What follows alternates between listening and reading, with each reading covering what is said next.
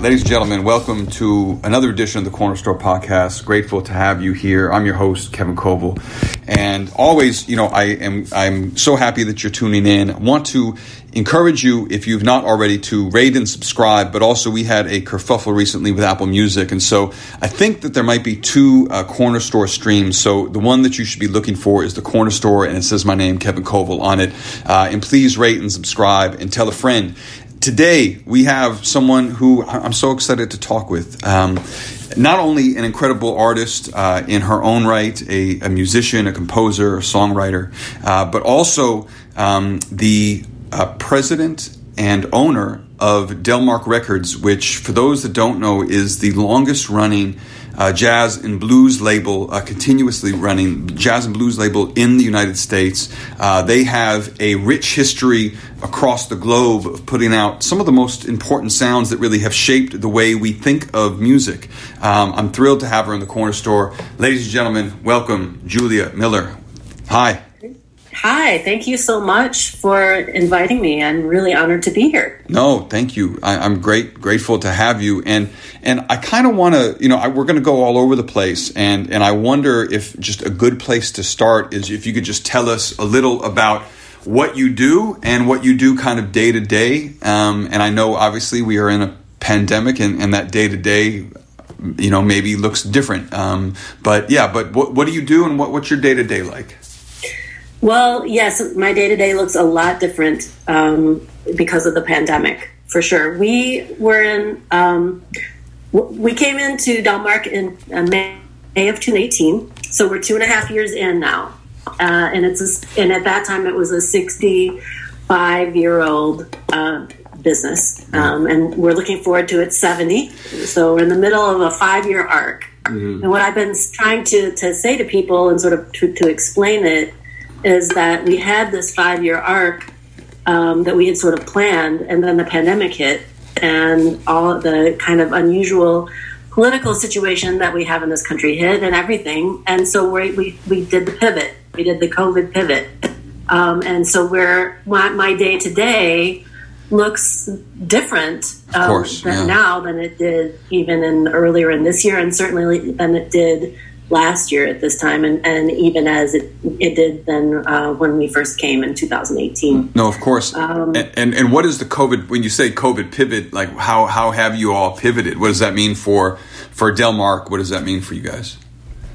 Well, Delmark was essentially a paper business with some computerization, and we really made it into a digital business. We've increased the number of tracks online from about 1,000 to more than 10,000. Wow. And we've really centralized the business. And we're working on archiving everything too, which is amazing and huge here. We have so much, to take care of.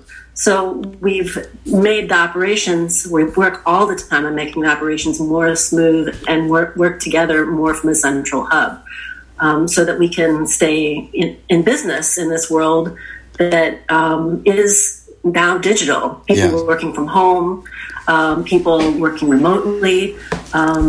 This building is a 6,000 square foot building. We have the studio here. We have the warehouse here. It's a sort of a vintage business, and we kept that, but we're not here all of us all the time because of COVID, of course. Right. So we have our operations, our warehouse manager here, and we can, because even during the pandemic that was essential. Shipping is an essential. It's allowed. Right. And then I would come and go, and we wear masks and sanitize everything and do social distancing. Of course. And then mostly everybody else works from home.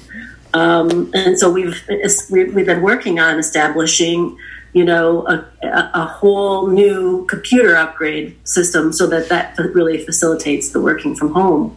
So a lot of my day to day is like systems admin, but right. It comes from my composing background, I think, because I did so much.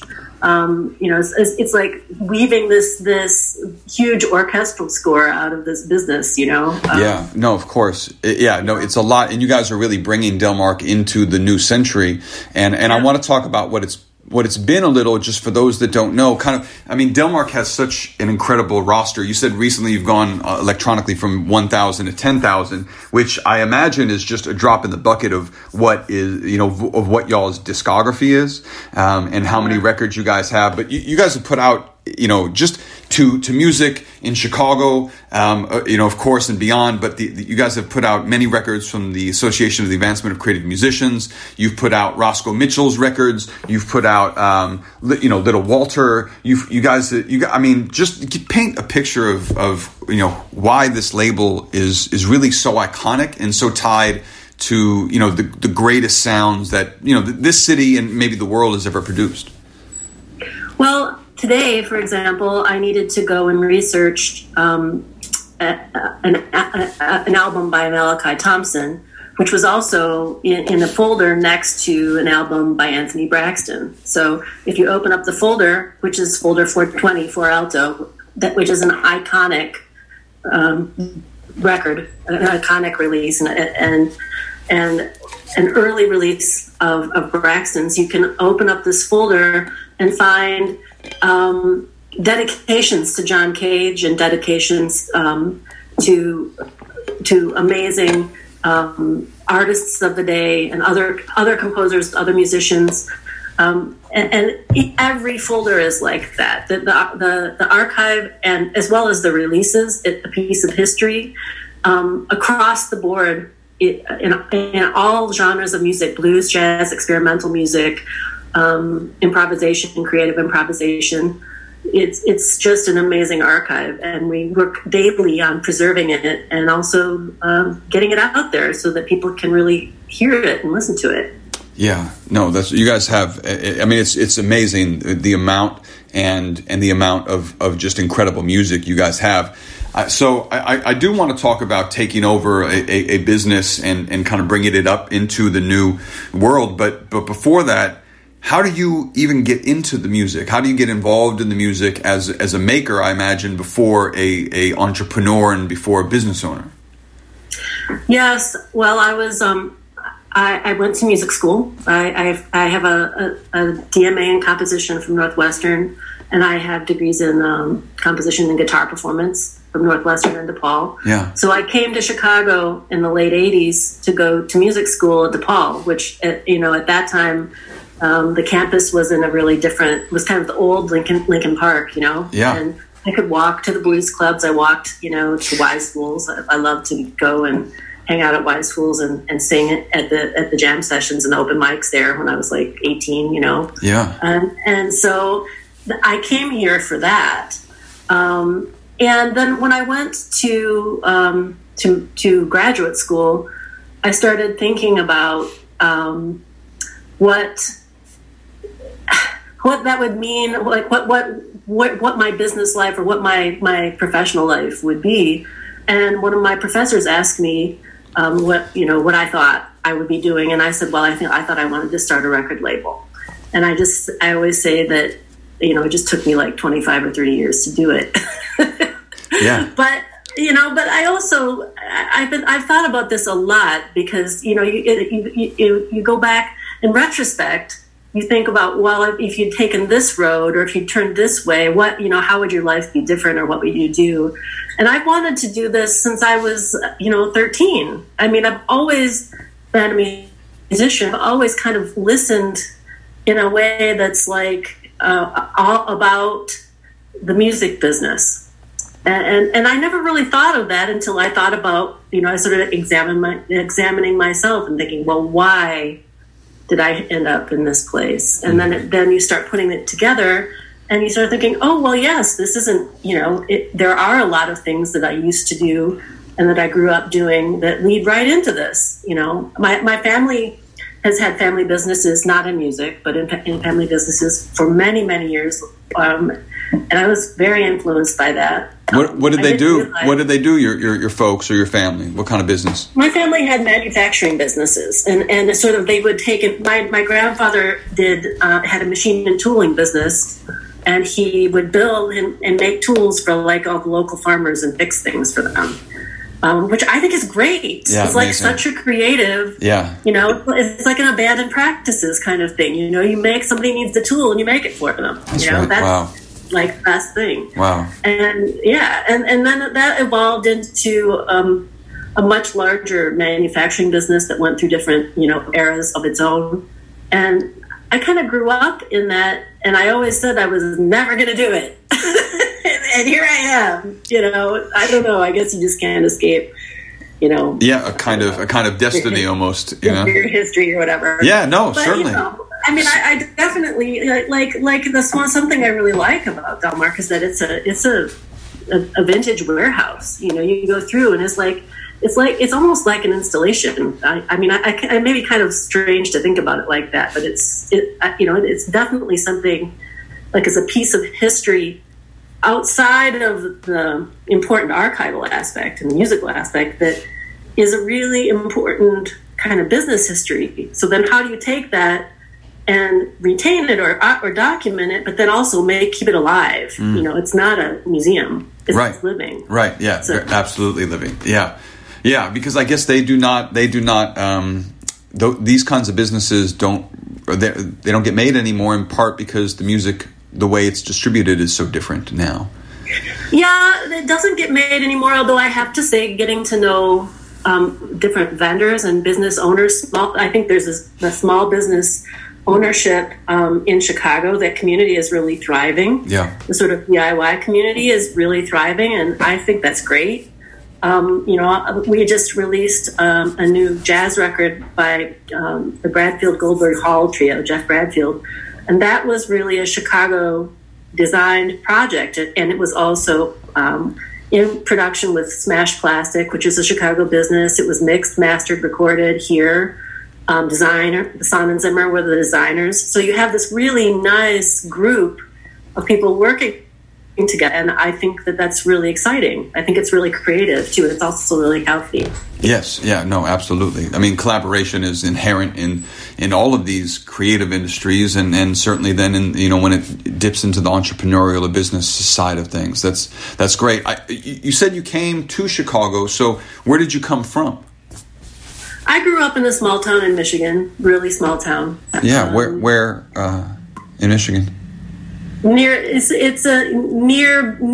of near Battle Creek and sort of central southern Michigan. Okay, sure. Yeah, I know that area. So little town there. Yeah. So in a little town, in Michigan, how does a young white woman, a young white girl, I guess, then get the blues and jazz? Like how are you kind of dipping into the music and like what did your people think of that? I mean, was that a cool thing at that time, or was that ever contentious? And I get this question a lot because I'm a white kid who loves and got involved in hip hop as a kid, and so I'm also just very interested. Is like, how does that happen? Because of segregation in this country, sometimes a kind of crossing is made difficult, and so I'm curious about that experience for you. Well, I have been a guitarist all my life. I started asking for a guitar when I was 5, and my parents got me a guitar for when I was about 7.5 finally, because I wouldn't stop asking, and they thought it was really bizarre. Because not a lot of people in my family really played music. It wasn't like an influence or anything. I was just like guitar. I want a guitar. And why do you think that was? I don't know. Yeah.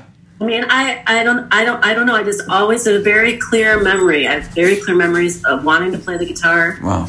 I have very clear memories of wanting to play classical music on the guitar, which is even weirder because at 8, 9, 10 years old, I'd never even seen a classical guitarist. How would I know? But I really remember it, and I asked for guitar lessons, and that's what I did. And I did also songwriting too. I did a lot of singer-songwriting as a teenager, primarily because in a small town, there weren't bands like there are now, or there were bands, but there were like older dudes that were in bars, and they wanted really nothing to do with the teenage girl, and I couldn't go in the bars and sing with them anyway. There was not a scene or anything like that. So I would do singer-songwriter things. I also played the clarinet, and I played the clarinet really seriously. I had a better clarinet teacher than I did a guitar teacher at that time, and I studied at a local college. And so I progressed really quickly. Yeah. And I played in orchestra. I played in college orchestras. My cousin, who was actually at the age of my mother, so he's like my second cousin, was a Dixieland clarinetist. And he actually, this is interesting, he had a whole basement full of records. And I know he had a ton of Delmark Records, although I never put it together. Right, wow. At the time, I put it together like much later. I was like, oh, wow, there's a connection here. Yeah. And I would play with him in like circus bands. There are pictures of me being like 15 in a circus band with this guy in like a ring.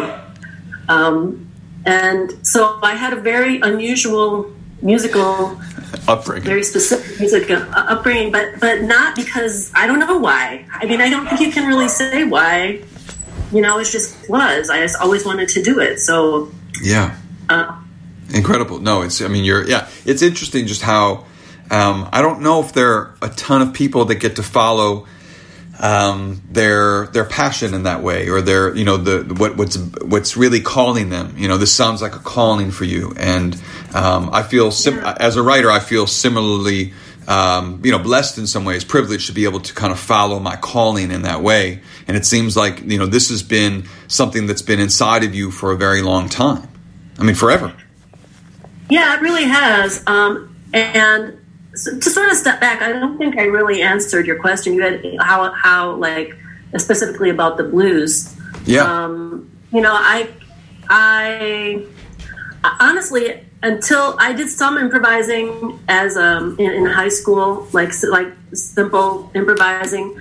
I came to Chicago to go to classical guitar school, to music school, and then I discovered blues clubs, and I just discovered them more socially, and it kind of grew when I started improvising more in my mid-20s, and after graduate school. Then I started doing blues jam sessions. I did some. My improvising went more towards experimental jazz or experimental improvising, but I did blues jazz sessions, and I liked them. And so I had, definitely an experience. And also I met blues musicians at Rosa's years before I got involved with Rosa's in any kind of business way. Yeah. Who were some of the musicians that first kind of caught your attention? Like some of the folks who stood out to you? Well, I did a blues jam session at Eddie Clearwater's club, Reservation Blues, when that was in Wicker Park. Yeah. And I did, what are some of the other things? Later on I played at Elastic. I played at, worked a lot with the Experimental Sound Studio. I remember the jazz showcase at the Blackstone Theater, and going as and seeing. I think I saw Cedar Walton at the jazz showcase. Nice. And so there were many local Chicago musicians. Right. I mean, Chicago's just an incredible scene. I mean, kind of the scene in a lot of ways for, I think, jazz and blues and maybe the arts, really. I mean, I wave the flag always, and I'm a Chicago centrist, but dang, like in blues, jazz, soul, you're hard pressed to find a better city, I think. Yeah, definitely, and especially even in undergrad at DePaul, a great music Charles scene. Argerfinger was there. I think Mark Colby was there at that time.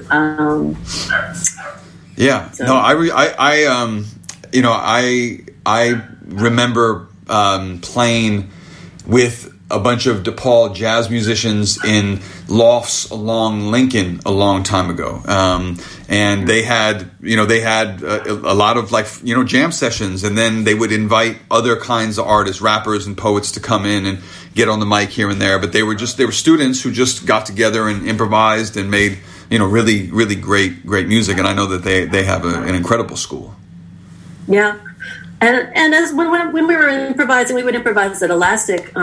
People like Ernest Dawkins. We played with. We still play with Harrison Bankhead, and Edward Wilkerson was a great friend. We played with Tatsuya Aoki recently with the Asian Improv Arts Festival. Nice. So these are just amazing creative musicians, and I always wanted to do. I just had a vision of things that I wanted to do, and then I kind of went and did them. And then afterwards, I thought, well, maybe I should, be a little bit more circumspection, or be a little bit more circumspect about it. But what can I say? I was very impulse and inspiration driven. Yeah, no, of course. Yeah, I think you have to follow it in that way. So now, so you're running this label. How does that? How do you balance your own work, your own composition, your own making of music, and then also the business of running a label? Well, it's really a challenge. It's really hard. I'm not gonna understate that. And for sure, the responsibilities of the label have taken precedence over in the past 2 years, because it's just been nonstop, and also because we've released so much. We've had a lot of records come out, which we're happy about. But also, the thing about Delmark is that there's this balance of new releases and catalog releases, and then all of this other archive and history and art. And so, it really needs a team to manage it all. But it's not. The team is kind of just a couple of us. Yeah. How many people? How many people are at it? How many employees do you guys have? Well, we have a staff of about 5, but then we have external accounting, and we have partners that we work with. So we work. We have business partners with sync placement. We have business partners with accounting. We have business partners with royalties. So we don't keep all of that in-house. If we had all that in-house, we would need between 20 and 30 employees. And the overhead for that is just not sustainable. Right. So we partner. That it's a little bit of a more modern business model. Right. Yeah. Of course. Yeah.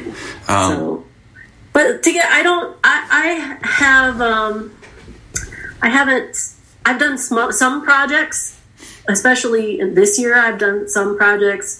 A little bit of work in the studio, and I've been gradually doing more. I've been doing some engineering, which is really good for my brain. It gets me out of the office space and the office head, and into a more creative thing. And I was faculty for 17 years at the School of the Art Institute. Right. And I taught studio classes, I taught tape classes, and so that whole physicality of sound and tape loops and patch bays and analog mixing boards, I love that, and I know it, and I feel very comfortable. So getting into the studio and doing that is something that I really enjoy, and it's like a breath of fresh air, and it gets me into other creative states as well. I've started writing again too, composing again. Yeah.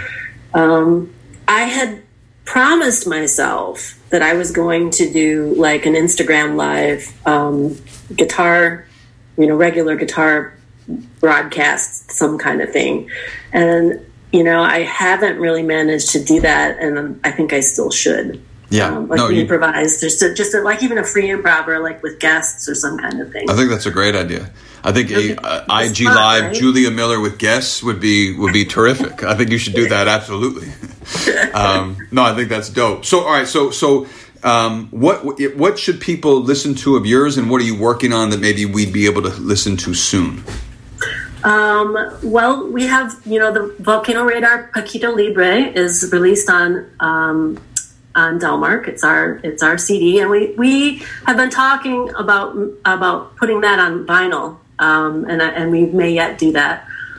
We also have Electro Parables, which is an electronic digital release, which is going to come out in some kind of physical form. And I'm working on string quartets. So that might happen, in the coming year. And, of course, listen to Jeff Bradfield Trio, listen to Johnny Iguana, listen to Lindsay Alexander, which I produced. Yay, nice. Lindsay, wow. Chicago Blues Man. Congrats. Listen to Jimmy Johnson, who's going to be 92. He's streaming, we're streaming live from the studio for his 92nd birthday after Thanksgiving. When is that? When will that be?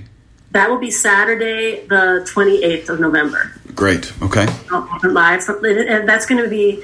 It's streaming live, though. It's going to be picked up. We're co-producing it with Mojo Fest, which is a blues fest in Italy, and it's going to be all streamed everywhere. So we have a lot of things going on. Yeah, no kidding. All right. Oh, and yes. Also, Women of the Blues is our gallery exhibit. So we have approximately 100 photos of female blues artists who are in the gallery right now, curated by Lynn Orman Weiss. There are 25 album covers that are Delmark album covers, all women of the blues. And all of the rest are Chicago photographers, some international photographers, and women that Lynn has curated and brought together. And it's in the gallery now, but it's going to be a virtual gallery that you can see on the website as well. Great. And where is the best place to stay in tune and to see the gallery, but also stay in tune with all of what you guys are up to? Delmark.com. Cool. And what about socials? Any socials? Yep. Instagram at Delmark Records, Facebook. Those are our two main ones. I'm really on the Instagram, and LBO is really on the Facebook. Okay. And we may branch out into. Actually, we're working on the YouTube as well, but we really focus on those two. We're growing them all the time. Nice. Now, before I let you go, I know you guys have a thorough archive, but if you can tell me, what are your top 5 out of the Delmark archive records that you would send people to listen? West Side Soul. West Side Soul is for blues. Cole Danhell, Otis Rush is the first Delmark LP that I owned. Nice. back in the day. Four Alto, Anthony Braxton. Jimmy Forrest is a great. It's great reel to reel as well. So those are 4. Let's see. How can I only choose? I know you're not beholden forever to this list. Yeah. I could say like, Blues Hit Big Town, Junior Wells. Those are all catalog though. Okay. Of course, So I think that you were asking kind of. For yeah. that. Oh yeah. Absolutely. I mentioned some new releases. Oh yeah. No. Mojo Morganfield, our new digital single. Nice. Good. Nice. That's a good 6th. Julia Miller, I am grateful for your time and very grateful for your work. I'm glad that Delmark lives and will live into the forever, and excited to see you guys push it into the forever. Thank you for being in the Corner Store today. I appreciate you. Oh, thank you so much. I really appreciate it. It was such a pleasure, and thank you for inviting me. Yeah, no, of course.